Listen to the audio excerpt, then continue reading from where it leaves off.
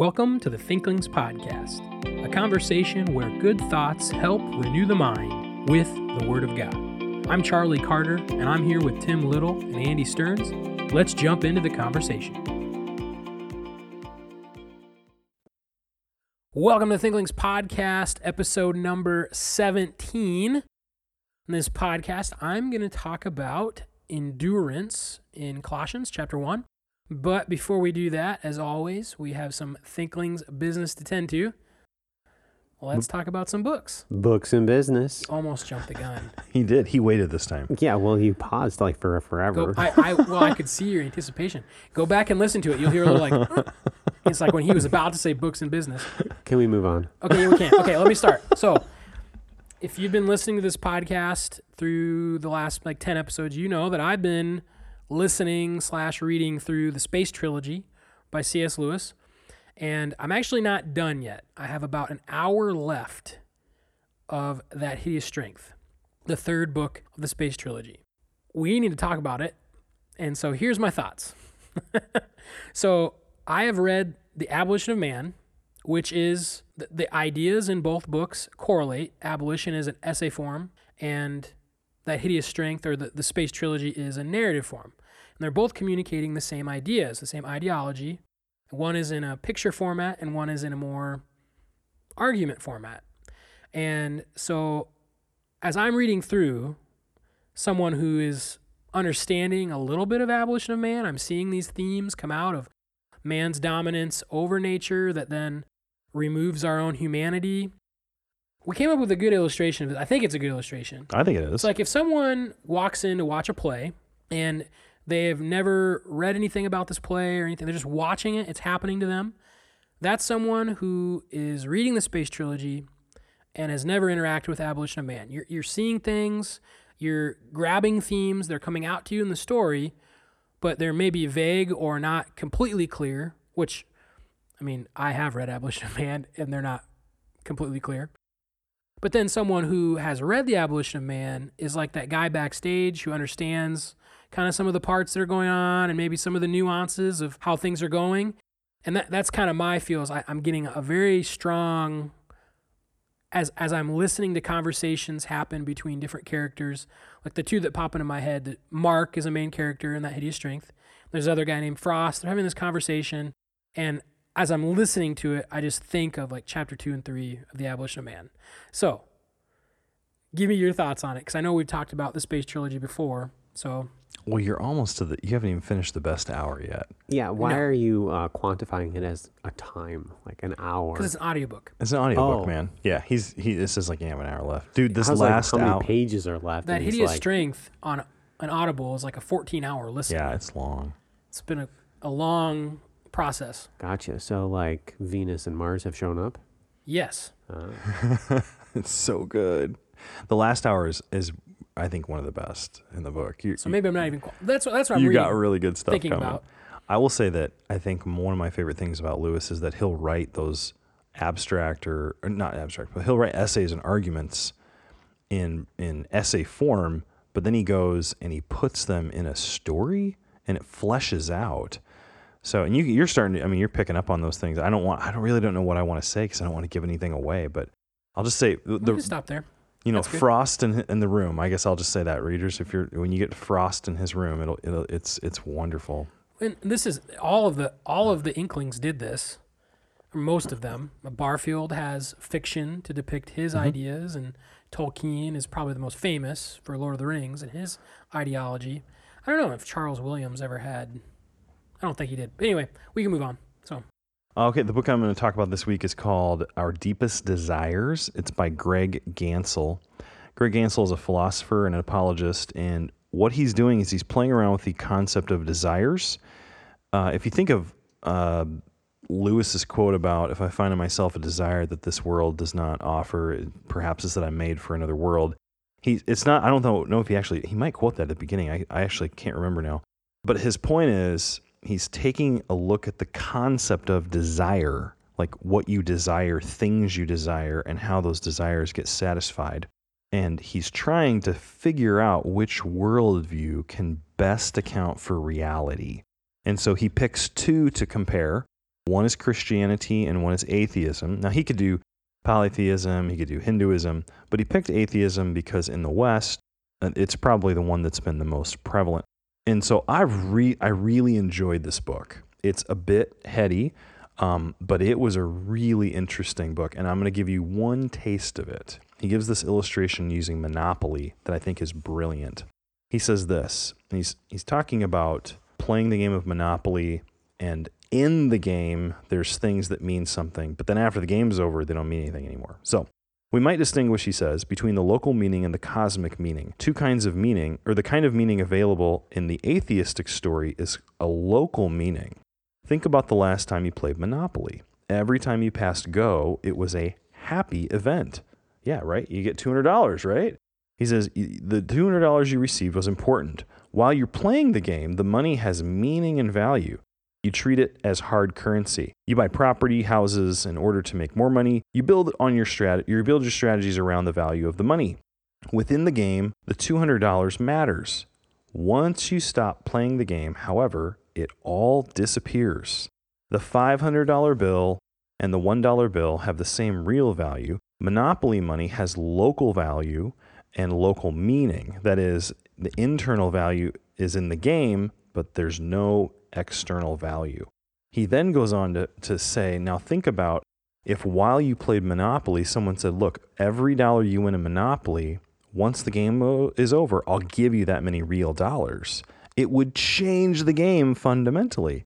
And so he's making a point that if you have these desires that you think are good, and it's not just like it's desires for family or like beauty or like just seeing value systems in the world. If our life really is just a Monopoly game, like, and it's going to end and we're going to blink out of existence, then there's nothing coming after. And so all these present desires we're trying to satisfy don't mean anything. So it's a really interesting thought kind of experiment. And so I would recommend it.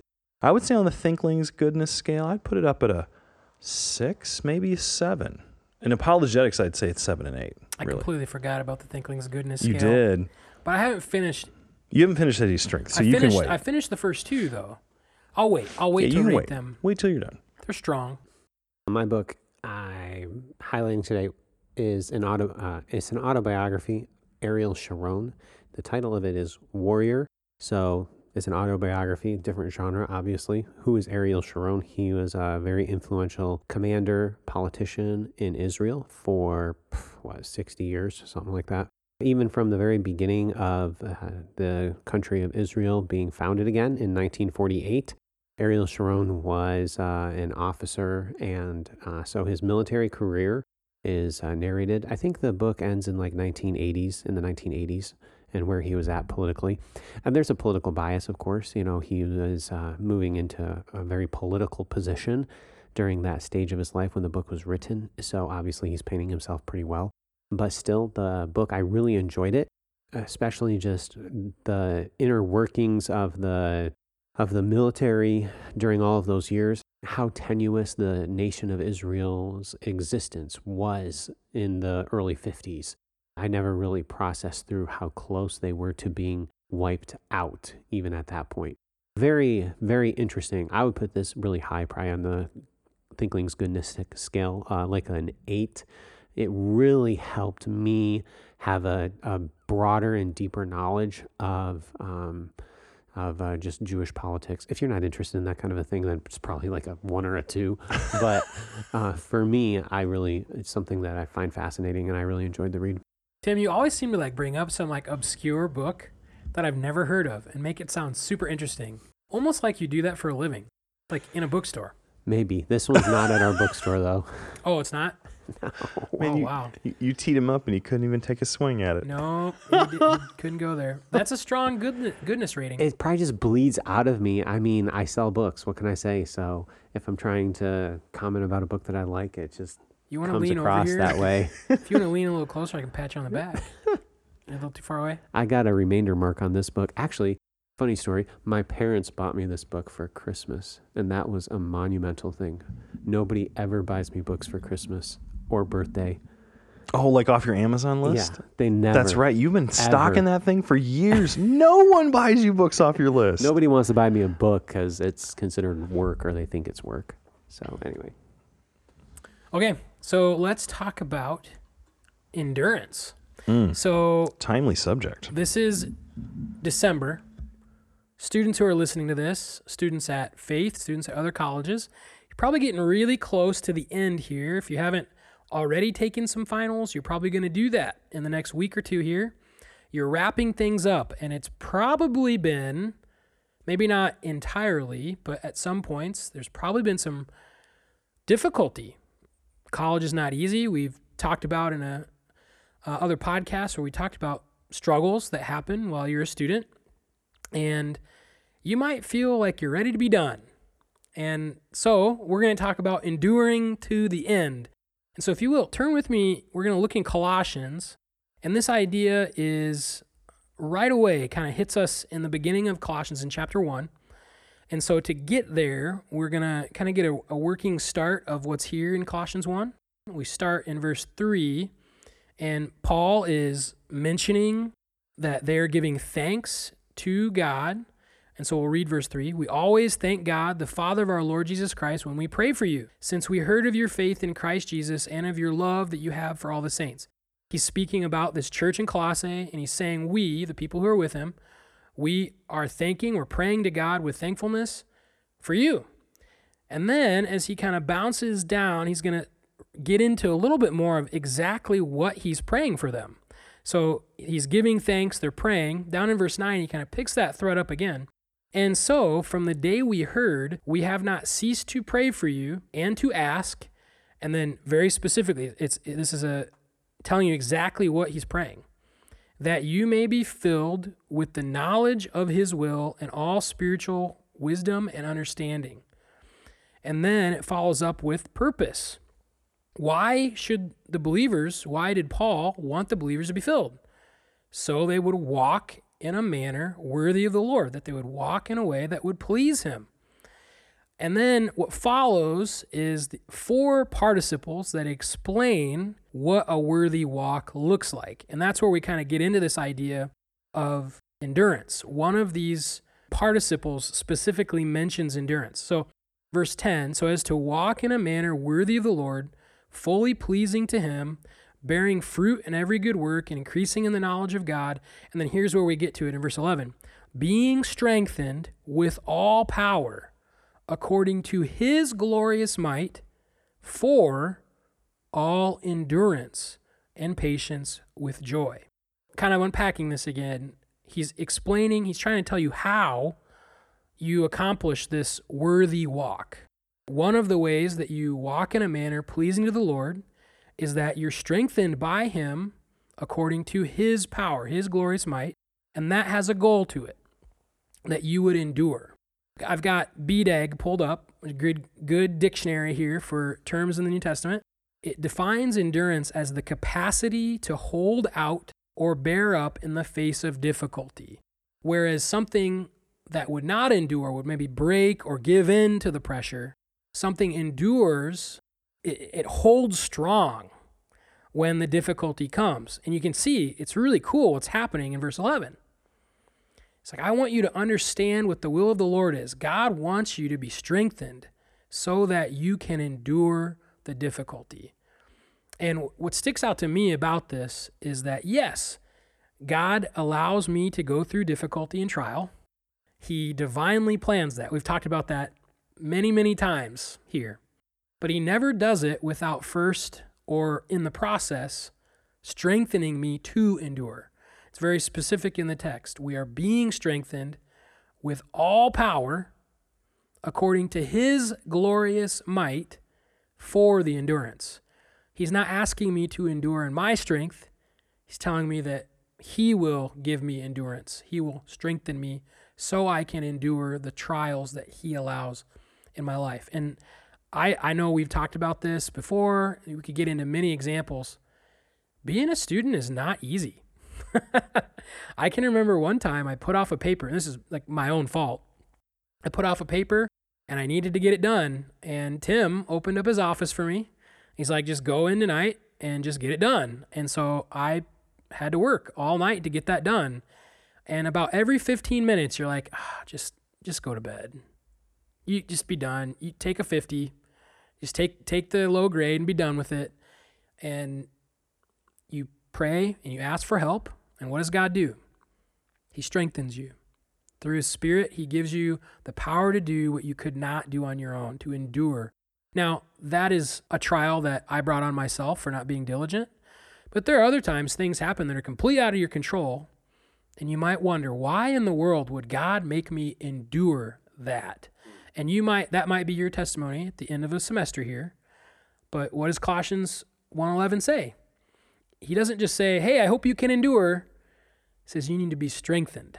And that's encouraging to me that we're not students, full time anymore. So we're maybe a little bit out of that game, but we understand the need to find strength outside of ourselves. So quick thought there on endurance. What do you guys think about that? Yeah, you're right on. That's where the strength really comes from. And even not being a student anymore, it's not like the trials or the tough times are done. They just take different forms as we prepare classes, as we meet deadlines, as we try to please other people, or maybe please is the wrong word, maybe fulfill other obligations which others give us. Maybe that's the way to put it. But much better, much better. There we go. Politically correct. Well, accurate. It's more accurate. I'm not trying to please others. I'm just trying to do my job. And they're deadlines. The deadlines are different, but there are still deadlines, and we're trying to get those things done. And sometimes it can be overwhelming. In fact, I look at my life and my dissertation and completing my PhD. That was like a monumental thing. That was like very, very taxing and trying. But that actually was not the time when I was the most ever wiped out. The most I was ever wiped out came after my PhD. It came in the fall after I had finished my dissertation, and just becoming, hey, my PhD is done. I'm now a professor and I focus on blah, blah, blah. And through all of those tasks, I had to live this out. And I think my education and what I had gone through for the previous X number of years helped equip me for that, to go through that trial. But that trial came even after education. So student, as you're going through this trial, this is preparation. This isn't the end. This is the preparation. And be diligent and endure. So when I look at this passage, it says Paul is asking, he's praying that the people in Colossae would be filled with the knowledge of his will and all spiritual wisdom and understanding. And the purpose, the goal for them to know this information, the spiritual wisdom and understanding, is so that they would walk in a manner worthy of the Lord. And then you pointed out that the next 4 statements explain what that looks like. And so being strengthened, if you reverse that, it's not it's not going to happen. Like God's not going to strengthen you if you're not walking in a manner worthy of God. And I think the times when I get really exhausted, when I am really wiped out, when I am at my limit, that's when I want to give in. And I want to go do what I want to do. And I want to just say, whatever. It's kind of like you were saying, just take the 50. Well, spiritually, you just want to take the 50 and go sin or go do whatever. But that's never the avenue to getting strengthened by the Lord. The attitude is to trustingly persist and to continue to serve him. Like what you were just saying, Dr. Little, you're seeking to accomplish the tasks you've been given. So I think sometimes as students, and I would say we're all very busy here too, the temptation is always to cut a corner to make my life easier. And really, we should walk in a manner that's worthy, and that's when God will strengthen us. So I think that's kind of counterintuitive to our fleshly minds sometimes. Yeah, and another thought here as we kind of wrap this down. There's a lot of verses in the New Testament that talk about endurance. One of the roots of one of the parts of this word is just to continue. It's the idea of keeping to do what you're doing instead of stopping. Continue. Jesus talks about continuing in the Word, abiding in Him in the Gospels. And there's a lot of different times in the epistles where this idea of continuing to endure comes up. But there's one that's really, really good, and it's in 2 Thessalonians. And it ties this virtue to Christ in a very distinctive way. It's 2 Thessalonians 3, verse 5, and it says, "May the Lord direct your hearts to the love of God and to the steadfastness of Christ." And we don't really have to unpack exactly what's going on there, but we think it through. And did Christ endure? Yes. Is this, yes. It's a Yes. characteristic that he exemplified in enduring the cross. And for the joy that was set before him, he endured. And so as you look at this, here's again, Paul asking that something would happen to these believers. And it's like, I want you to have the endurance that Christ has. Maybe flesh that out a little bit more. We want to have the character developed in us where we see and understand why endurance is necessary, that there is a joy in fulfilling that part of God's will for my life, to endure well through difficulty. When I read this, what comes to my mind is, if I'm spending time with Christ and I'm becoming like him, I'm going to slowly be getting better at enduring. I'm not sure exactly how I'm doing with that. Quite honestly, I know that there's things that happen in my life, and I'm aware of the struggle in my mind and in my heart. And, I maybe restrain my flesh at times and, wondering, okay, am I just getting better at bearing it out, letting love cover sin? Or am I just like in my flesh trying to perfect myself? And that's a very inner personal walk of faith. But I think I'm improving, but I don't know. So I wonder if this isn't one of those things that in the moment you might doubt. And you're like what you just said, you're doubting. And so the answer there is to not doubt, but have faith or trust. And then only in hindsight can we look back and see progress that's evident to all, including ourselves. So it's probably one of those in the moment. You just never know because you're so aware of your sin. Well, and two, like as I'm trying to think that through, you have this awareness of what's going on. Like, wow, okay, if I'm really struggling with what's happening right now, and I know that if I don't receive some help, I know what's going to happen. You put that car on autopilot, it's probably going to crash. Okay, so that forces me to humble myself and ask for help. That's where the rubber meets the road. It's like, okay, I know I can't endure this without the help. And man, I'm not really sure. So, okay, I need to continue to ask for help and ask for the Spirit to fill me and help me in those moments where it's really tough to obey. When it comes to endurance, I tend to just knuckle down and push. And when I'm knuckling down and just pushing through and just getting it done, how am I doing that? Or with what strength am I doing that? Okay, so I think that's one of the hardest things for endurance is that I do it, and I do it in the flesh. So then how do I do it in the Spirit? How do I do it by being filled with the Spirit? And I think that's kind of the trickiest part. I think it's alluded to here in your 2 Thessalonians 3:5 passage. May the Lord direct your hearts into the love of God. Okay, so the source for your endurance is this heart, this love for God. And that's a very political idea. It's like a suzerain and a vassal making this a treaty. I know, I'm being a jerk again. Okay, it just proves that this love for God is a command that we can have, but you have to choose it and you have to want it and you have to develop it. So if you're not enduring, you're struggling with endurance, really the problem didn't start right now. The problem started several days ago or a week ago where you made decisions that were fleshly. So now your flesh has been being fed for the last several days, and that's why you don't want to do it. And so then how do you do it? Well, I just got to knuckle down and do it. And then the flesh is what's still blasting you through. No, that's why, this is Proverbs 2, and I'm starting to preach a sermon and everything else. But, this day of trial is upon you, and you don't want to endure. Well, it starts way before. And what are you going to choose? What are the decisions that you're going to make? And you need to cultivate that love for God, that fear for Him in your heart. And then that will be your power. That will be your strength to endure. Yeah, and as you were walking through that, the idea, my mind went right to Proverbs 2. Turn.